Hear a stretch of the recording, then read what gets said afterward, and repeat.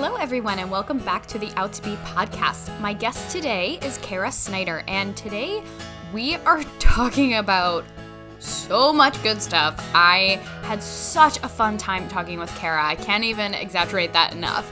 And she is so brilliant. She gives us so many tips on this episode for her guide really just to get well. And like most people who have made it their mission to help and educate people on this topic, she's really been through it herself, and she comes from a place of knowing that it's just not worth it to live a life of stress and unhealthy habits. So I'm super excited for you to hear this week's episode. That's all I'm going to say about it.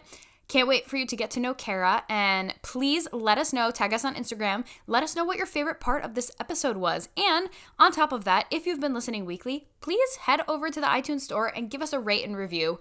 It means so much. It would really help us to get other people hearing about the podcast, listening to the podcast, and subscribing so that we can continue to share this mission, share this message of wellness and health, and continue growing our community. So that would mean so much to me if you could do that, if you've been enjoying these episodes and are looking forward to even more. We've got some super amazing episodes coming up in the pipeline, but until then, here is my interview with Kara Snyder. Hi, Kara, and welcome to the Out to Be podcast. Hey, Katie, thanks so much for having me. On your website, you describe yourself as a strategist, a podcast host, a creator, a coach, a functional nutrition practitioner, and a poo whisperer, that's my favorite one, negotiator, a teacher, a speaker, among many other things.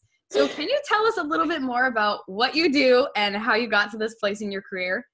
Yeah, so it's a long, wild story. So the first phase in my career, I was actually a CPA, and I was doing a lot of work in troubled debt restructuring. So that means coming into a company that is bankrupt and representing them. But more importantly, it was about coming in and asking people questions, why they thought things were breaking down. It was really investigating processes and looking at where you could re-engineer those things and then hold people who worked for a business accountable. The work was really interesting. It was great, except it was 90+% travel. And there were points in my life where I've actually clocked in 100-hour weeks. And that kind of lifestyle obviously can take a toll on a person. So after a handful of years of living like that and occasionally sleeping on a conference room floor or like not sleeping for a couple of days and eating whatever garbage was in the conference rooms that we were working out of, it started catching up to me. And I spent a good part of my 20s struggling with irritable bowel syndrome. Really, I think part and parcel from just the level of chronic stress that I was functioning under most days. And, experiencing things like panic attacks and realizing, looking at some of my supervisors and seniors and thinking, oh my gosh, like they all look prematurely old. Some of them are, just in disastrous relationships. And I saw the writing on the wall and was like, yeah, I need to live a better life than triangulating where the closest bathroom was at any given moment. And I had a fateful experience where it was like the stuff you would see in a movie, where racing to the airport and struggling and feeling like I had to go to the bathroom and not having a place, like having to run to catch a flight, or I was not going to make it home that weekend.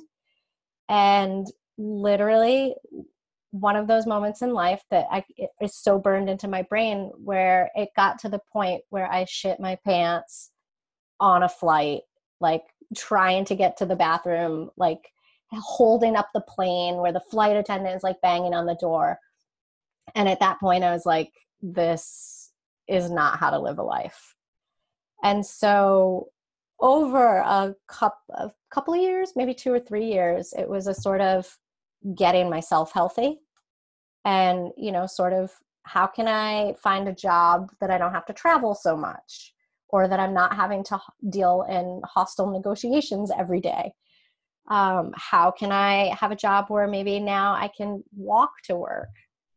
Looking at those things, and then also looking at just food and stress level and mental health and social life and all of those things. And as I layered in the change, people were like, what have you done? Like, especially when I hadn't seen folks for a while. And that really sort of led to my own kind of coaching practice forming over those years. And then I was smart enough to recognize what worked for me was not going to work for everybody else, that it was going to be a process of inquiry and figuring that out. And then that's where I picked up some more training in terms of functional nutrition and just coaching skills and motivational interviewing and things like that to really figure out how it's going to work for other people. But it was actually, I've been doing that work for almost 10 years at this point, mostly with frazzled professional type A women, and really trying to turn around where they're feeling kind of bankrupt in life. So it's similar to the work that I did for the first 10 years of my career, but far more humane and far more rewarding. That is amazing to hear your story. And now I feel like I understand the poo whisperer part a little bit. What's so interesting too is that when I was studying abroad in Paris, which was kind of the start of my anxiety, even though I didn't know it at the time, I also had really bad IBS. It was more of the kind where I was like hunched over in pain and like lower back pain too. Probably because I was eating like a shit ton of bread also, and like, bread and cheese and meat. But that is so interesting to hear that we actually have kind of similar stories on that note, that when the stress level was like almost at its highest, that's also when the body starts telling you that it needs a break and it needs something to change. Yeah. I mean, science is showing us over the last, 15, 20 years, just the gut is our enteric nervous system. So it is related to all the messaging that we're getting in terms of taking in our environment, what's going on. Like that part of our body is actually hard at work too. It's not all just happening in the brain. Totally. And this plays into your concept of getting dressed as well, which I want to talk about. So I want to talk a little bit more about how we can make time and space for self-care. And you have a system, a concept called getting dressed. Can you tell us a little bit about why you created this and what it is? Yeah. So it's a little bit of a spin off of a training program that I had gone through, and where they talked about diet and rest and exercise. My approach differed from theirs a little bit in terms of I considered the S and the S to be around stress management and also social relationships, because I was seeing the isolation that a lot of my clients were facing was then also contributing to the other things in that acronym being off. So I felt that was important for people to be considering when they're looking at taking care of themselves. That's so cool. So I want to dig deep into each one of these parts of the getting dressed acronym. So why is each one important, and where can we start with them? Let's start with D, or the first one, D, which is diet. Yeah, I mean, food is sort of how we interface with the world in a lot of ways. I mean, one, it's our basic nutrition and getting all of those nutritional gaps filled. But it also can be a really interesting mirror of our behaviors and how we're interacting with things. So it's important to look at not just what we're eating, but also the timing of how we're eating and the quality of the things we're eating and our behaviors around eating. Do you notice that in our culture today, we have certain behaviors that are making it harder for us to both digest food, but also allowing it to really work in our body, absorb in our body, and make us feel good?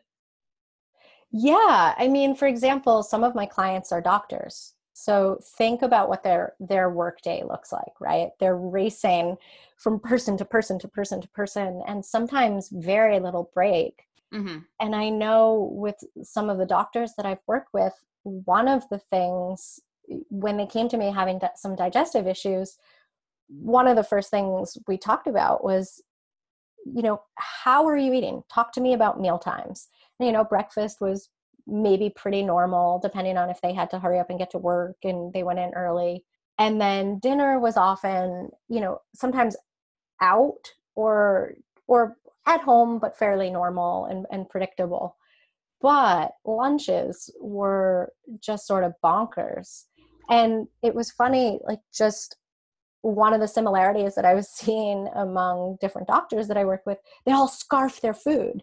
So they're eating food that's barely chewed. They're not recognizing the sensation. So our bodies are having to do more work to mechanically break down the food. They're usually high stressed, so like they might not be producing the enzymes and other chemicals to chemically digest our food, because both need to happen. And then, they're experiencing all sorts of like gas and bloating and discomfort, and then feeling fatigued, but it's like our bodies are having to work extra hard just to digest things. So that's just totally one of like a bajillion examples. Yeah. Wow. I think it's really interesting too. So you practice functional nutrition, and recently in the past year or so, I have gotten very into functional medicine because I was sick and tired of living with like chronic allergies, chronic migraine, anxiety, and all of these things that were just building up. And I finally got to the point where I was like, I know that I don't have to actually live my life like this. Like something is wrong. Something is going a little wonky here. And so last summer, I went to a functional medicine doctor, and it's been a slow process, but I've noticed a lot of changes that have made a big impact through healing my gut and changing my diet a little bit. My skin, like my acne, has cleared up so much, and my anxiety has also decreased. That plus supplements. And I'm curious if you see a lot of people as well who are either like super high strung or actually do suffer with anxiety or depression, and notice that it has a lot to go. It goes back to what they're eating and how their gut function actually is. Yeah, I mean, I think from my clinical experience, it's more of a mix. And I think I always come back to that acronym, because we can eat a super clean diet, but if you're going through, say, a divorce, or you lost your job, or you're only sleeping 5 or 6 hours a night, or you're so stressed out that you can't function, sometimes it's a matter of more like breaking a circuit, or that's how I see it, where no dump truck full of kale is going to fix some of those other things. Totally. So we have to be fully getting dressed, right? Like that's Mhm. why I go back to that acronym all the time. Yeah. Because we can't put all of our eggs in any one of those baskets. We have to be sort of continually like reevaluating where we are. And it's like making there's cleaning up your diet to a degree. But I know with some of the type A's and perfectionists that I sometimes have attracted as clients, there's also getting so stressed out about any one of those pieces of the puzzle that then your intent focus on diet is then causing stress in the other part of the equation. So Yeah. having to kind of manage all of it, but doing it in a compassionate and realistic and sometimes sort of piecemeal, linear kind of way. For sure. Yeah. So we're going to move on to the second part and the rest of the acronym in a minute. Before we do, I want to ask you, for people who are now maybe listening to this and considering, okay, maybe I should look at my diet and see if I can clean it up a little bit, or just notice how it may be impacted by or affecting my stress levels and the way I'm living my life. But there's like 4 million diet fads out there, and I don't know what I'm actually supposed to do. Should I do keto? Should I do paleo? Should I try intermittent fasting? Should I do like any of these things? What advice would you give to someone who is now considering this, but also being like, what the F is the next step to take? Yeah. So first I would encourage them to strongly take a breath, like slow it down, like going from a junk food standard American diet to keto may not be the right move. And I think it's becoming familiar with your own body. I think there are some really basic things that people can do before they start playing with some of the more extreme diets. And that is get enough water every day. I can't tell you how many conversations I have had with grown, smart, hardworking, dynamic women about drinking water. So for starters, we need to be hydrated. That's and awesome. That is part of diet. It's so simple, but it's so important to reiterate. It's so forgotten too. Yeah. But yeah, I mean, definitely start with hydration. And that also can come through food. And that's things like just incorporating more fruits and vegetables. Most people are not getting the recommendations go anywhere from 5 servings a day to up to 13, I think is what I've seen in some places. There's no way that most people are getting even sometimes 5 to 6 servings of fruits and vegetables.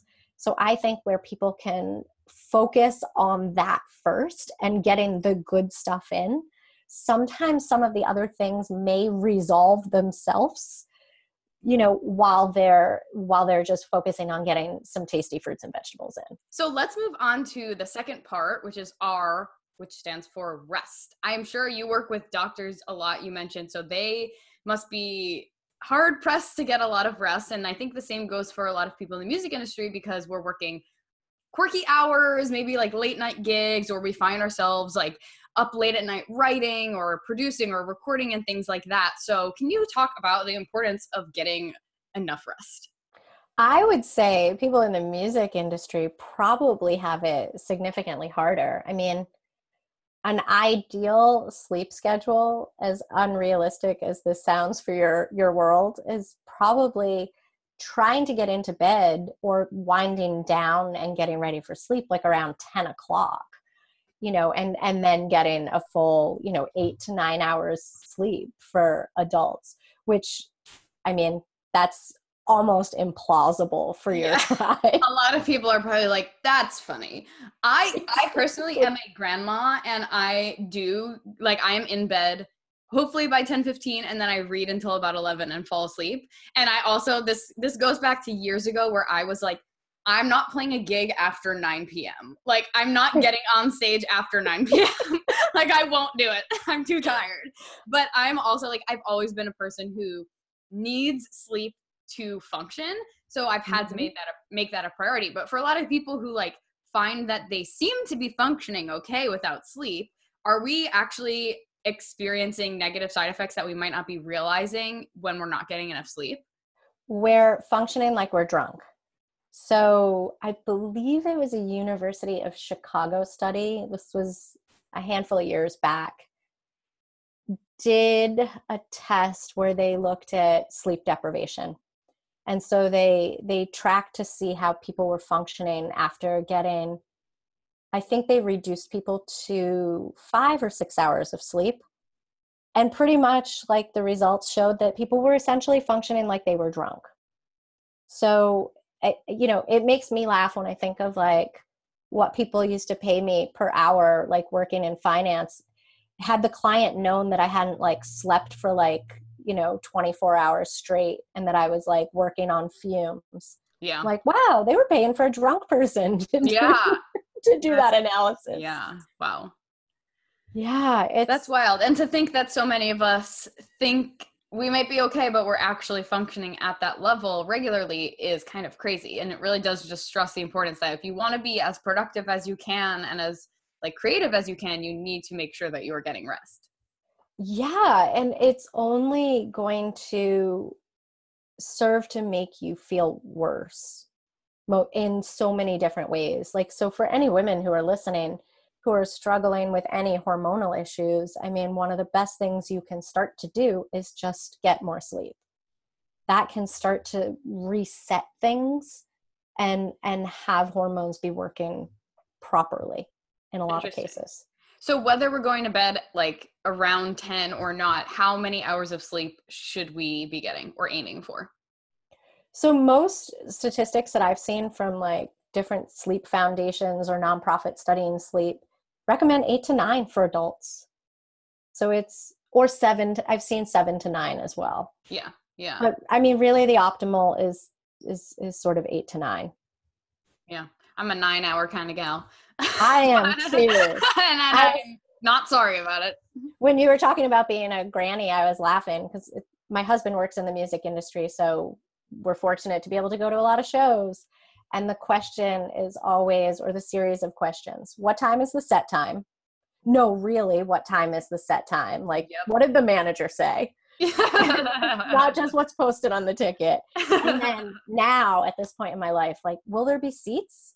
And if okay, I'm 23 years old and I'm always like, where's the seat? Where's the seat? And can I leave promptly at 9:30 p.m.? Okay.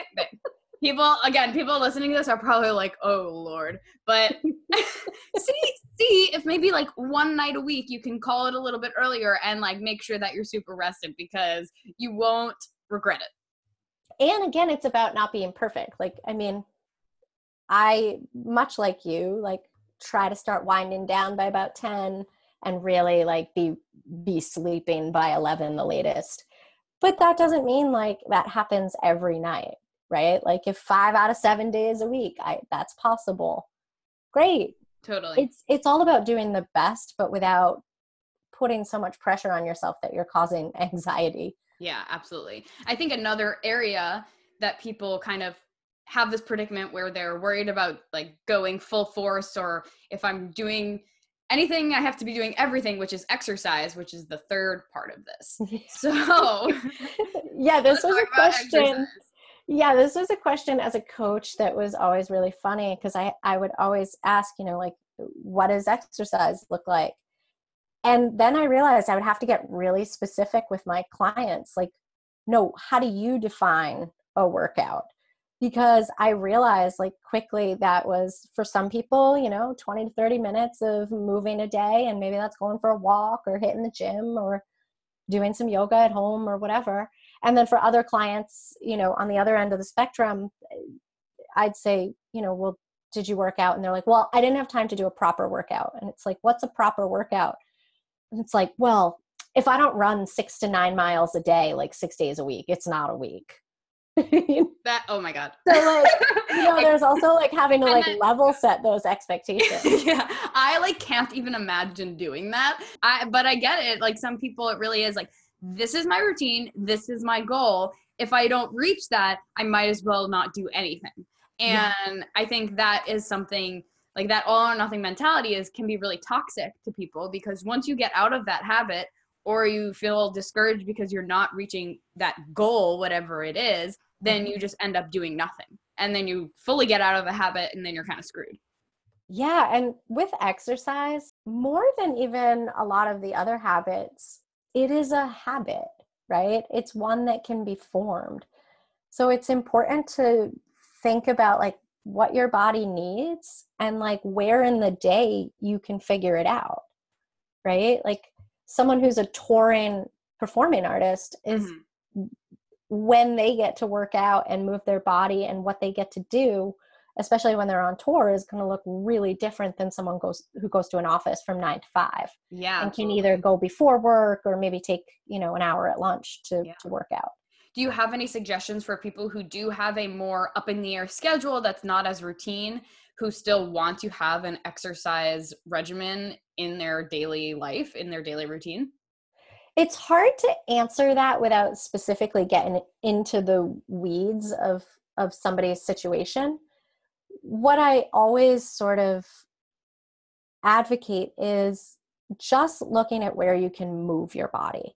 Like, I think some people get like really hung up on like, it's got to be at the gym, or it's got to be at the studio, or it's got to be this long, or it's not worth it. And there's a lot of things that we can like build into our day that, you know, it's just a matter of like, say you work you're commuting to between jobs, right? Like I remember at one point I got my start moonlighting as a coach while I was still sort of downshifting in finance. So I made the commute from Midtown down to Tribeca on foot every night. And that was when I got my workout. So that was just a matter of like having some clothes to change into that, you know, were comfortable enough that I could move, and just choosing to walk. Yeah. And making sure that, you know, I just had sneakers in my bag at every moment. Yeah. I love that, because it's really like, it doesn't have to be super complicated. It can be walking or going for a jog, or, you know, moving your body for 5 minutes. If you're like in a tour bus or something, like doing one sun salutation in yoga or something. And that's good enough. It doesn't have to be something crazy. Now, if you like that and you have the time for that a few times a week, then you can do that. But it doesn't mean that if you don't do like a full 60 minutes of hardcore exercise that you are failing your body. Yeah. Or doing like HIIT workouts. Like, you know, if you can get over yourself and like, you know, especially for bands that are touring in a van. I mean, I have friends that tour in a van still who do this all the time, where they just bring jump ropes or do, like 10 minutes worth of like calisthenics, like in the parking lot, when everybody's like having a bathroom break. There's no way that you get back on the road in less than 20 minutes anyway. So you have time to do that and stretch and just be walking around the van. Again, it's always about like, just make it simple. Like, set the expectation for better than you're doing, and you can always continue to keep layering some more stuff in, but why make yourself crazy in the process? That's awesome advice. I love that. Re-listen to that part over again. Set the expectation for better than what you're doing, and then add more stuff in slowly. That's awesome. So let's move on to the first S of dress, which is stress management. Now, I imagine, of course, exercise and getting a lot of rest is part of stress management, as is diet, to make sure that you are not putting a lot of stress on your body to be digesting a ton of junk food every day or foods that maybe just don't work for your body. But what else can we do in this stress management category to reduce our daily levels of stress? So I am a deep and firm proponent of meditation in any way, shape, or form. And that can be a walk-in meditation. That can be sitting on a cushion. That can be laying down for 5 minutes before you get out of bed, as long as you're awake, and just taking deep breaths and feeling what that feels like in your body. But I think carving out a few minutes of quiet space during your day is really, really, really important. It can change not only how your brain is working. I mean, it really is like a workout for your brain. I think I heard a podcast recently with basically a Buddhist monk who has done, I think, like somewhere in like the realm of like 50,000 hours of meditation, and is part of like a neuroscience study where they're looking at like how it changes the brain.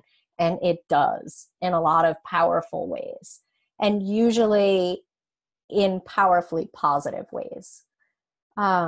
So something as simple as meditation, or just even taking a few deep breaths. Like, I think, again, if meditation, just that word alone, gives you the heebie-jeebies or stresses you out, maybe you're not there yet, but taking a few breaths is totally possible. What I would encourage people to do is taking big, huge inhales and then focusing on how long and slow and quiet can you make that exhale. And if you don't know any other techniques than that, then just try that.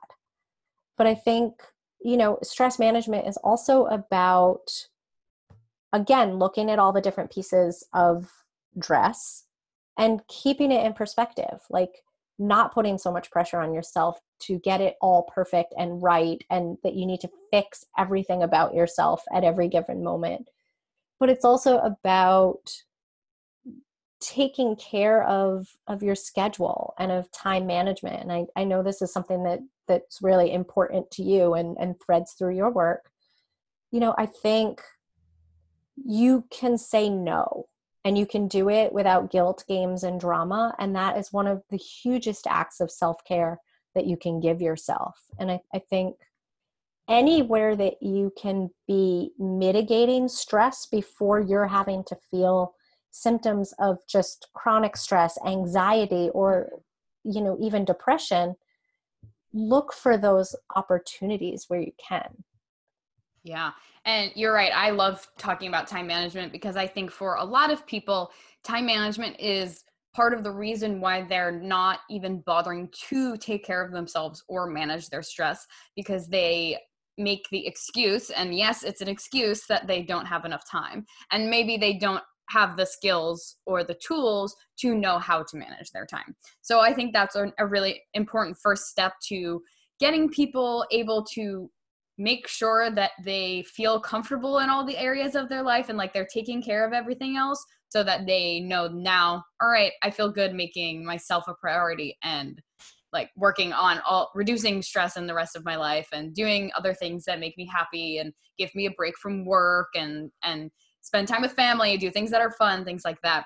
I want to circle back to saying no, because that, like you said, is also such an important part of this, and something I actually talk a lot about too, because I I've gone through periods of my life where I've taken on way too much, and part of it was because I just thought like, I can do this, I'm superwoman. And the other part of it was also because I just wasn't quite comfortable saying no or saying not anymore. And I think not anymore is also an important part, because you can start something and then maybe just be like, you know what? I can't do this anymore, or this isn't for me. But do you have any tips for how we can do better at using the word no in our daily lives to make sure that we're making the best choices possible and not overdoing it, overloading ourselves, busying our schedules up with stuff that isn't actually fulfilling us? Absolutely. Absolutely. And I have to circle back to one thing you said, because I think it relates to this. When people come at me and say, I don't have time, we're all busy. But when people say I don't have time, to me, like, and people get this back from me a lot, and sometimes they don't like it. It means you don't have priorities. Yes. So, I mean, first and most importantly, like, you really have to get a handle on like what is important to you, because the idea that you can do everything all at once is a complete myth. Absolutely. And that means you're not making decisions as the owner of your life. I get so amped about that, actually, because it really is just like, I do too. I just ran a time management free challenge not too long ago, and that was one of the big parts that we focused on before we moved into the tools was, what the hell are your priorities right now? Because if you don't know what your priorities are, then there's no way you're going to get anything done. And if you're not making yourself a priority, then there's also no way you're going to bother to make room for self-care or reducing stress or whatever you want to do in your life. Yeah. And I, people hear the word self-care, and I feel like that's taken on this like totally different connotation, but Yeah. it's so important to remember that that doesn't mean like taking the afternoon off and going to the spa, but Yes, saying yeah. no can be a really powerful, free, fast, an important way to practice self-care in your own life. Like, Yes. not taking on more than you can handle is pretty good at driving down stress. Absolutely. I mean, I think we can all think of an instance where we're supposed to go out and hang out with a friend, or maybe go to a show, and we're just like, oh my God, I feel so tired and drained. Like, I just don't want to talk to anyone. I don't want to do anything.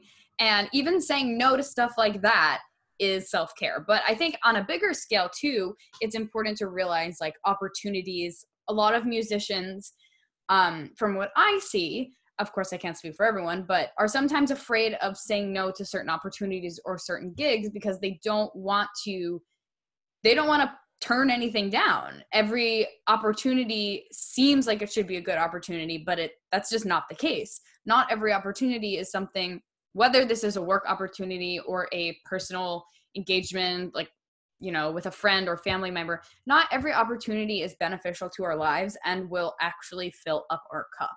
So I think being able to be intuitive about that and know how you're feeling, what you're feeling, if you need a break, and learn how to say no, whether it's like right when you're offered it, or even if it's the day before something's supposed to happen and you just think you're feeling super overwhelmed. That is something, like a very simple thing we can practice in our day-to-day life that will really help. Like you said, that's a form of self-care. It'll help us like practice self-care. It's not getting a massage necessarily. It's just taking care of ourselves and help to reduce stress. Yeah, and I think that the example of it you're bringing up, like with an artist who's getting pitched all of these gigs in the flotsam and jetsam, or all of these opportunities to get their name out there, right? The exposure trap. Exposure, yeah, exactly. So, it makes me think of a couple places that this can be improved. So, like, one is recognizing you don't have to say no on the spot, right? Like, you can always buy yourself more time. And like, when people pitch me stuff, rarely do I ever answer in the same day. And even if it's face to face and someone's like, hey, and pitches, they want me to be on a board or a committee or this or that or the other thing, I'm always like, what does this require? What do I need to know about time commitment? What what does this involve? Usually I'm hitting them back with a bunch of questions. And if they're looking for an answer in the moment, I often tell people I don't make a decision about these things without, one, having time to look at my calendar, and two, I always like to get a good night's sleep. I do a lot of good thinking, like in the morning when I first get up and I'm waking up, and things just seem to connect for me when I get a good night's sleep. So you can buy yourself time, and that can be your own internal rule or your own internal boundary. Like, I'm not going to say yes to anything until I have a sleep. That's perfect. Yeah. And you can tell people that. The other thing to build respect and credibility is to then follow up with the person. Like, if you say you're going to get back to them 2 days later, get back to them 2 days later, even if that's a no. Absolutely. And to your point about what if it's the day before a gig or a week before, some free or promotional event. One, I think if you are making better decisions that are rested and informed, you're going to have less of that flotsam and jetsam filling up your calendar and taking up space that doesn't need to be given up. Mm-hmm. So make better decisions, communicate that no. And really, if you find yourself at a point where you really are overloaded and you are going to do a half-assed job for somebody, as soon as you're getting that vibe that this is not working or it's too much, talk to the person, communicate. There's a lot of times that like things can be negotiated or changed, or it can be done on a different day, or it can be done in a different way. But having that conversation instead of just stressing out and festering over it and ruminating, and who knows what negative internal chatter is even coming up. But like, that is such a drain on your system. So the more you can be communicating those things as soon as they're coming up and identifying it, the easier time you're going to have, the more respect and credibility you're going to build, and the more energy you're going to have because you're not wasting it stressing out. Yeah, that's so important. Communication is such an important part of it. I actually recently had a situation where there was something that I was doing that was just not feeling like it was a beneficial use of my time. And it was something I had created, I really enjoyed doing, but just several months later, where I am now, it was not really going the way it had intended. It just wasn't a good use of my time. And I was feeling stressed out anytime I had to tackle it or deal with it. And just using the phrase deal with it just shows too that I clearly didn't really want to do it. So what I ended up doing was talking to the person who I was basically doing this with. And we actually decided it's a better decision to put what I was doing on hiatus, because it allowed us to take a bigger look at like, what was the purpose of this? How can we improve it? Where can we do better?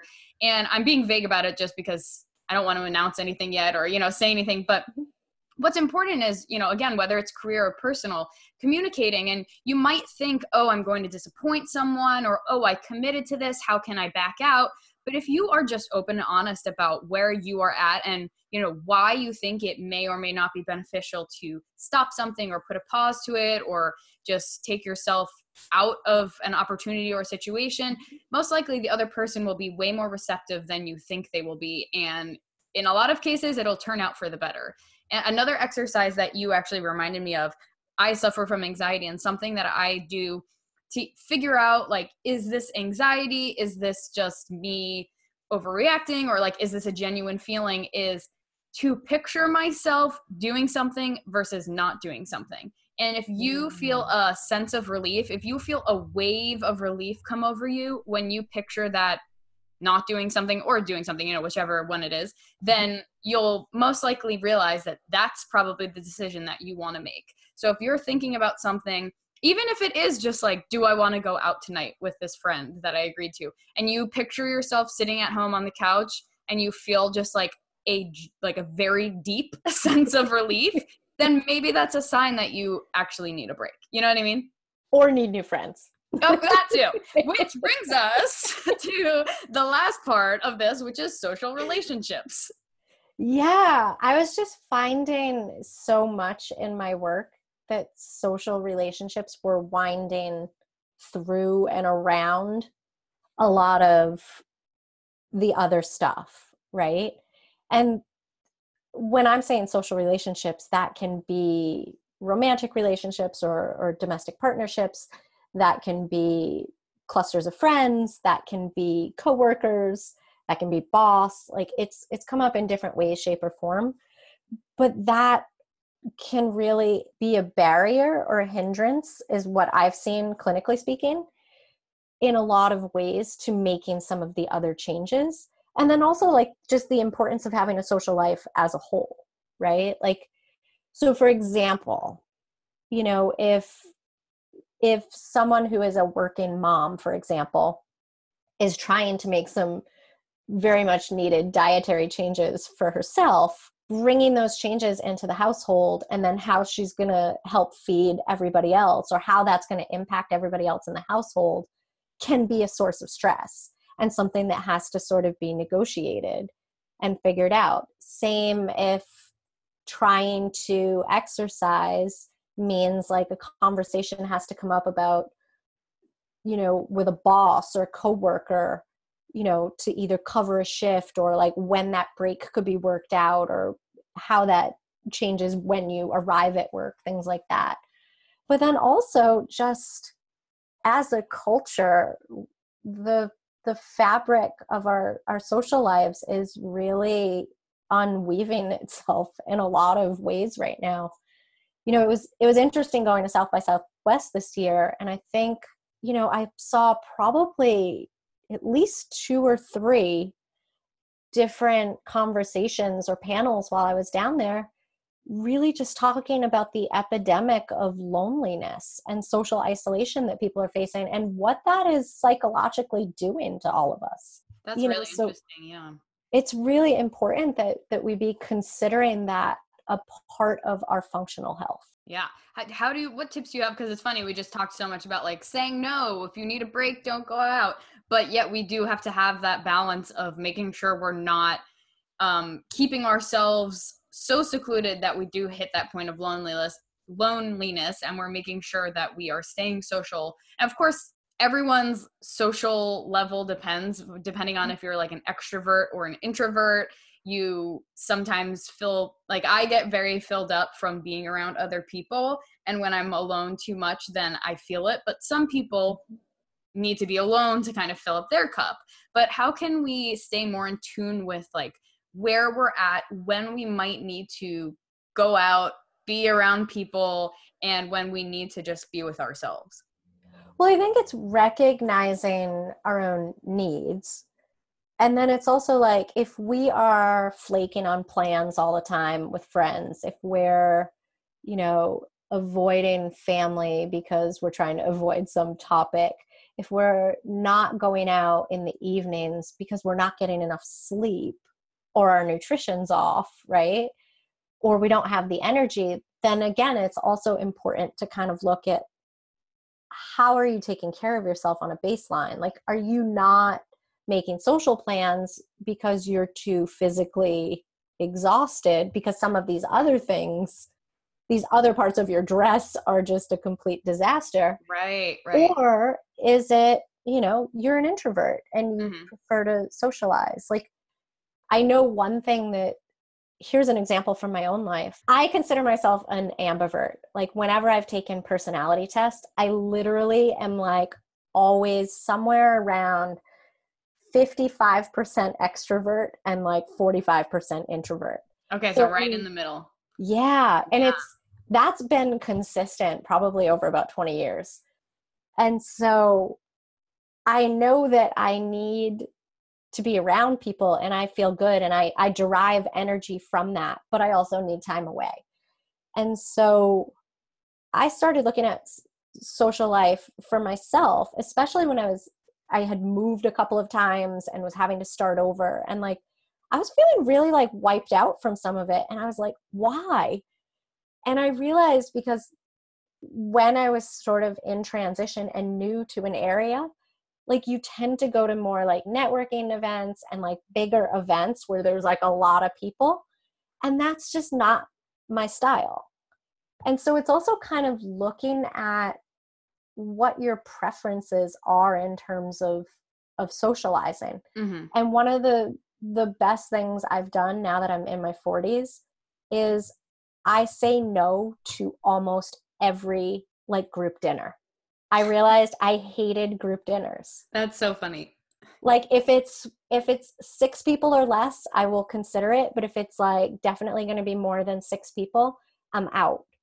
I always found like it made my battery go down significantly faster. Just once there's 8 people, it can sort of like split into 2 groups. And then there's like this weird crosstalk and like you can't focus on any one person. Sometimes there's overlapping conversations. Mm-hmm. It just always felt yucky. And so I realized like, oh, I'm going to enjoy my social life miles more if I just say no to group dinners larger than 6 people. So I offer that as an example because I think it's important to just look at who you are and what your needs are. If you only want to go out and socialize 1 night a week or 2 nights a week, great. If that's what makes you feel good and in balance and not too much, great. If you're an extrovert who's like, I just love being out every night and meeting new people and, you know, going to events that are 50 people in a room every time, do it. Yeah. It's perfect.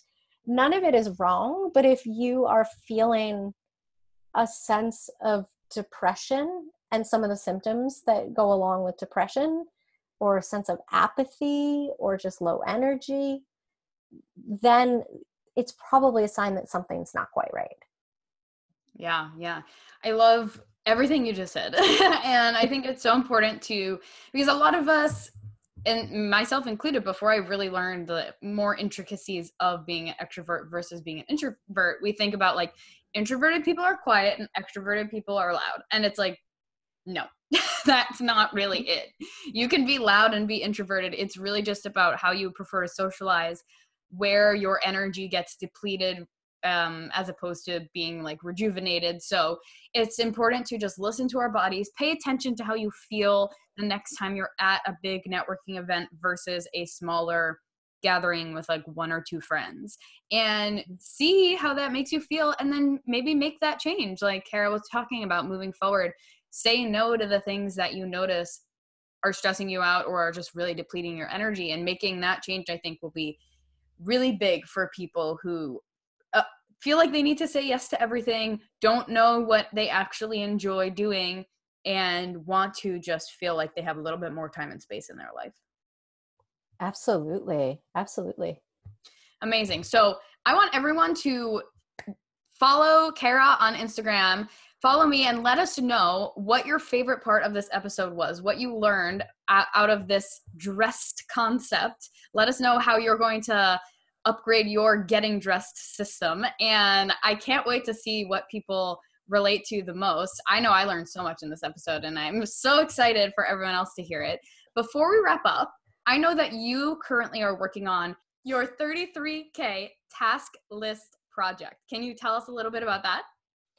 Yeah, so this is just a little playful project that I've been working on the side, but I was that kid in junior high who had a Franklin planner before even Covey got his name on that. You know, using my like Schaefer calligraphy pens to like set goals and write my homework and keep a calendar. That's so cute. Yeah, I can't say that I was like the nerdiest kid in school, but like I was just jamming on my own thing, and like clearly process and goal setting and being organized was my wheelhouse. So I've always had a fascination with to-do lists, period. But in pretty much a decade's worth of private conversations with women, it was so wild how much in my tribe the task list was like running people's life, right? And for some, it's really a grounding and just helps people stay organized. That's how I've always approached it. It's like, ooh, out of my head, it's captured somewhere. I don't need to keep reminding myself to get the milk or to do this or do that. But for some of my clients, it was weaponized in a way where it was, you know, sleep was being disrupted because they didn't complete everything on their task list, or they were waking up in the middle of the night like borderline panic attack having to like output and like I've got to write down all these things that I need to do. Then also like creating an expectation for themselves that was almost impossible for any human being to get done in a single day. And it just made me start thinking more and more about it. And I think for a while I kept waking up myself at like 5 or 6 in the morning thinking about different art projects that could be done with task lists, or like what could we learn from task lists. So I have been collecting women's handwritten task lists for, I don't know, really casually for about, I don't know, a year or two now, I guess. So I think I'm up to around like 1,400, and they've come from 27 states and 7 countries. And so they're rolling in. And so phase 1 is sort of collecting enough that you could do something sizable with it. Mm-hmm. So that's where the 33,000 comes from. I was like, what would it take if I literally wanted to do something as visually uninspiring as just like wallpapering them around a studio? Yeah. And I was like, yeah, that would be like, if I got all Post-its, that would be the square footage.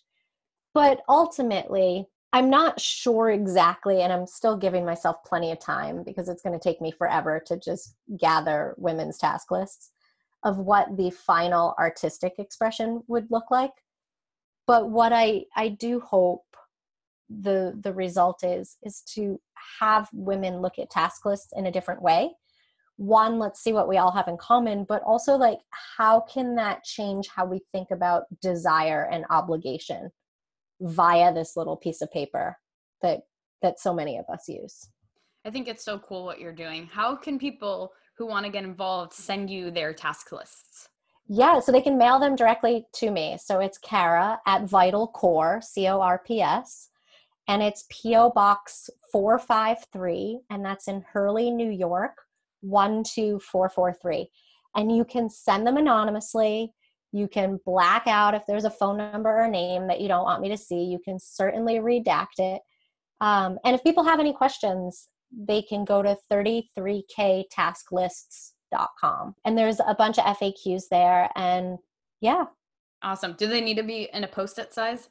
No, they can be any size. And some of them are hilarious. They're on like, I have a friend who has sent me a couple now where I'm pretty sure she's just in a store and takes one of those like end cap signs and just tears a corner off and like writes down like things that she's thought of in that moment. Oh my God. They come in on napkins, on Starbucks coffee rings. Oh my gosh, it's so funny. The only thing that I ask, and I feel like I get so much pushback on this one point, is that they're handwritten. I think there's something special and energetic in holding something that was made by another human being, and also just seeing the different handwriting and penmanship. So that's so awesome. If you're interested, definitely send Kara your task list and help her get to 33,000. I know. You can be one of 33,000. Yeah. And, I just tell people, address an envelope. That's usually the hardest part, because if you have that visual reminder, you can just stuff in as many lists will fit in the envelope and then mail it off. Yeah, that's so true. That's so true. So that's amazing. I love that project. I love everything that you're doing. Where can we connect with you and find you further? Yeah, so a lot of my time and work these days is around the podcast. So we are kindred souls. So if anyone is looking to hear some longer form conversations with women who don't have time for bullshit or burnout, they can hop on over to levitalcoresalon.com. Amazing. Go take a listen, subscribe wherever you listen to podcasts, and you're on Instagram and social media, right? Yeah, Twitter, Instagram, and Facebook. And what's your handle? At Vital Core. So Vital, VITAL, and CORPS. Perfect. Thank you so much, Kara. This episode was amazing. I loved chatting with you. Everyone, seriously, go follow her. Go tell us what your biggest takeaway was. Post it on your Instagram story and tag us. We want to know. Thanks, Katie. Thanks, Out to Be podcast listeners. It was so awesome to be here. Yeah, it was awesome having you.